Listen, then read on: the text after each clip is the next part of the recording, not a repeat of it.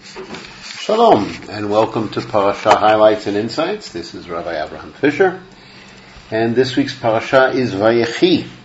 It is the last Parsha in the book of Vayechi. So in this way we come to the end of the first of the 5 parts of the Torah, which is started with the creation of the world and brought us to the last days of Yosef. The Parashat Vayechi, it may be said, is divided into 6 parts. The first part, very short, deals with Yaakov spending his last years in Egypt. It says that Yaakov lived in Egypt for 17 years, and when he is 147 years old, he calls Yosef and makes him swear that he, Yosef, will bury Yaakov exclusively in the cave of Machpelah in Hebron. And Yosef does this. Yosef does swear that he will carry out his father's wishes. The second part of the parasha is how Yosef comes to Yaakov when he learns that Yaakov is sick, is ill. Yosef receives word that Yaakov is sick, and because it's important to him that his own children, Menashe and Ephraim, receive a bracha, a blessing from their grandfather, he brings Menashe and Ephraim to Yaakov's bedside. And what follows is how Yaakov blesses Ephraim and Menashe. Yaakov says that God blessed me when I was living in Canaan, and he also states that your 2 sons, Ephraim and Menashe, will be mine. They will be tribes, there will be shvatim in their own right. So from Yosef will come 2 tribes. He explains, and this is by way of apology, that he had to bury Rachel, Yosef's mother, on the road to Beit Lechem. In other words, she was not buried in the cave of Machpelah with the other avot and imahot, with the other patriarchs and matriarchs.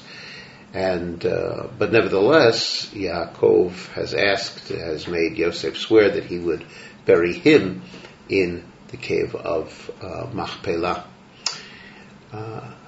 Yaakov notices Ephraim and Menashe, but it's difficult for him to see who they are, and he crosses his hands, placing his right hand on Ephraim, the younger of the 2, and the left hand on Menashe, and Yosef thinks that Yaakov is mistaken, but Yaakov assures Yosef that he is not mistaken, and he says that both of these are going to be shvatim, they will be tribes. However, Ephraim, the younger of the 2, will be the greater of the 2 tribes. And therefore Yaakov gives Yosef a double portion, 2 tribes among the tribes of Israel. What follows next, the third part of the parasha, the largest part of the parasha, is Yaakov giving his final blessings, his final brachot, to his children. These blessings talk about not only the individuals, but also the shvatim that will come from them. And these are brachot that are prophetic. He begins by talking about that there will be an end of days. Most immediately that refers to the end of the time that there will be in Egypt, but ultimately it also refers to Mashiach. And he then proceeds to give brachot to his children. Maybe if Yaakov wanted to say anything about Mashiach, Hashem withheld that from him. The brachot that he gives highlight both the qualities and the flaws in each of the Shvatim. He starts off by giving a bracha to Ruvain, and then Shimon and Levi, and each one of them has a problem which would prevent him from becoming the leader among the tribes. Ruvain is impulsive. Shimon and Levi are together very dangerous because they have a tendency towards anger, and the result is that Ruvain, although he's the firstborn, will not receive the special position of leadership or a double portion, and Shimon and Levi have to be kept apart. They will be spread out among the other tribes. Yehuda, the fourth son, is the next one to be blessed, and he is the one that Yaakov recognizes as the natural leader among the Shvatim. And he talks about Yehuda being the natural leader, and indicates that Yehuda will ultimately be the tribe that will produce the kings of Israel. After Yehuda, we have the brachot of Zvulun and Issachar, and those are the sons of Leah. Then we have the brachot of two other firstborns, Dan, the firstborn of Bilhah, and Gad, the firstborn of Zilpah. And he talks about them, especially their military prowess. And then he proceeds to the secondborn of each of those, Asher and Naphtali, about the wealth of their land that they will receive. And then Yosef, and he acknowledges Yosef's natural abilities, but he also recognizes that Yosef does not command the same level of respect from his brothers that Yehuda does. But Yosef does receive, as I said, two Shvatim, two tribes. And then finally, the youngest of the children, Binyamin, who is compared to a wolf. And Yaakov concludes by saying that all of these, all 12, we might say, despite the flaws, despite their faults, are all tribes of Israel, 12 of them. And Yaakov repeats his command that he be buried by all of his children in the cave of Machpelah, that cave which Abraham had purchased. And he points out that Abraham was buried there, Sarah was buried there, Yitzchak and Rivka were buried there, and there he buried Leah, and that is where he wants to be buried. And Yaakov concludes his brachot, gathers his feet into the bed, and he dies. Which brings us to the fourth part of this parasha, the death and the funeral of Yaakov. When Yaakov dies, the appropriate people in Egypt prepare his body for transport, because it's going to be brought all the way to Canaan, and that's a process that takes 40 days. And then Egypt mourns the loss of the great leader Yaakov, and they mourn for him for 70 days. Yosef tells Paro, my father made me swear that I would bury him in Canaan, and he assures Paro that after doing so he will return, and Paro gives him leave to go and bury his father in Canaan. And so Yosef and an entire royal entourage, together with Yaakov's family, go up to Canaan for the burial. They leave their children and their livestock back in Egypt, further evidence that they have every intention of returning.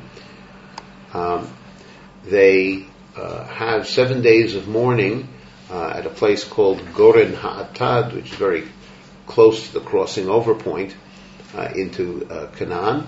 But because it looks like such a royal entourage coming from Egypt, the local inhabitants think that this is a funeral coming from Egypt and coming to bury someone important from among the Egyptians, and therefore they call it Avel Mitzrayim, the mourning of Egypt. And then Yaakov's sons carry his body for burial in the cave of Machpelah, which we will talk about a little bit more shortly. And then they return to Egypt. The final part, two parts of the Parsha. First, the brothers seek to appease Yosef. They're afraid that now that Yaakov is dead, that Yosef will try to avenge all that they had done to him when he was younger. And so they say, which seems to be a fabrication, that Father commanded you to forgive us, and they put themselves at his mercy. Please don't punish us. We're prepared to be your slaves. But Yosef asserts, I am not in God's place. You may have had the intention of doing bad to me, but it's clear that I needed to be here in order to save the family. And that was the end of that. And the very last part of the Parsha are the last days of Yosef. We find that Yosef, for the duration of the time that he's alive, supports his family, and he lives to be 110 years. He even lives to see great-great-grandchildren. But he does seem to be the first of the brothers to die. And before he dies, he utters his final request. He says that God will remember you, and he uses a formula. He states that, Bakod Yifkod, God will surely remember, and that is a formula that will be remembered for generations, for the time that Moshe will be the one to say it is now time to leave Egypt.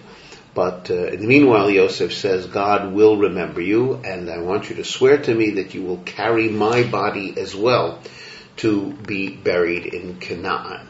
He doesn't say where. The cave of Machpelah doesn't seem to be the appropriate place, because that's for the Avot and the Imahot, but nevertheless there should be a place to bury him in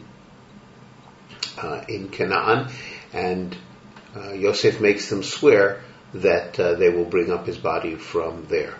And so, at the very, very end of the Parsha, the end of the book of Bereshit, Yosef dies. His body is preserved and placed in a coffin in Egypt, where it remains until Moshe will take it out, but that will be in a few Parshiot hence.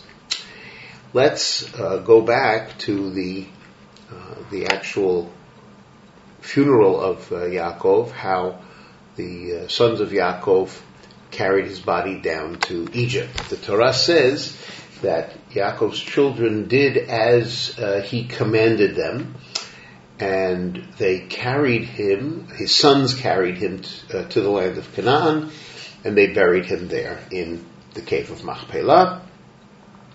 And the issues to discuss are what exactly did Yaakov command his sons to do? Because Pasuk says that they carried him as he had commanded them. So Rashi asks this question, what does this mean? And Rashi sees the answer in the upcoming words. It says that his sons carried him to the land of Canaan. It says Rashi that we take note of the fact that only Yaakov's sons, not any of his grandchildren, carried him. This was his command. He did not want anyone other than his sons to carry the bier on which his body is, because Rashi cites that the sons of Yaakov, many of them must have married Canaanite women, and therefore the grandchildren Yaakov felt were not appropriate to carry Yaakov. This is according to the opinion that the brothers married Canaanite women. There's another opinion. But furthermore, the way he commanded them, not only for them to be the ones to carry his body, but exactly how they are to position themselves around the bier. He was very specific. He says 3 to the east, 3 to the west, north, and south, exactly in the same positions that later on the 12 tribes would position themselves around the Mishkan. Levi, Rashi says, based on the Midrash, the tribe of Levi did not carry the bier because they will eventually carry the Aron HaKodesh, the Holy Ark that will contain the tablets, the Luchot HaBrit. Also, Yosef himself will not carry, but Menashe and Ephraim shall take the place of Yosef and Levi respectively. And that's why when later on in the book of Bamidbar we're told about how the tribes position themselves, it says that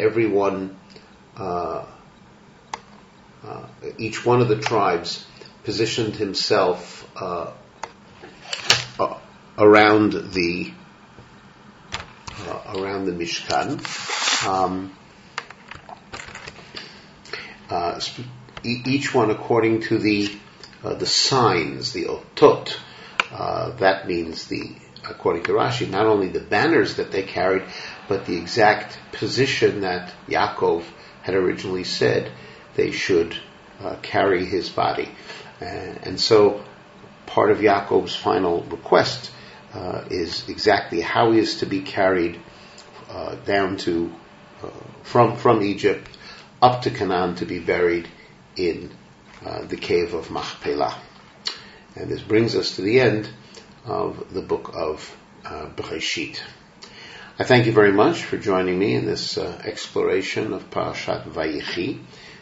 This is Rabbi Avraham Fischer for Parsha Highlights and Insights, saying Shalom.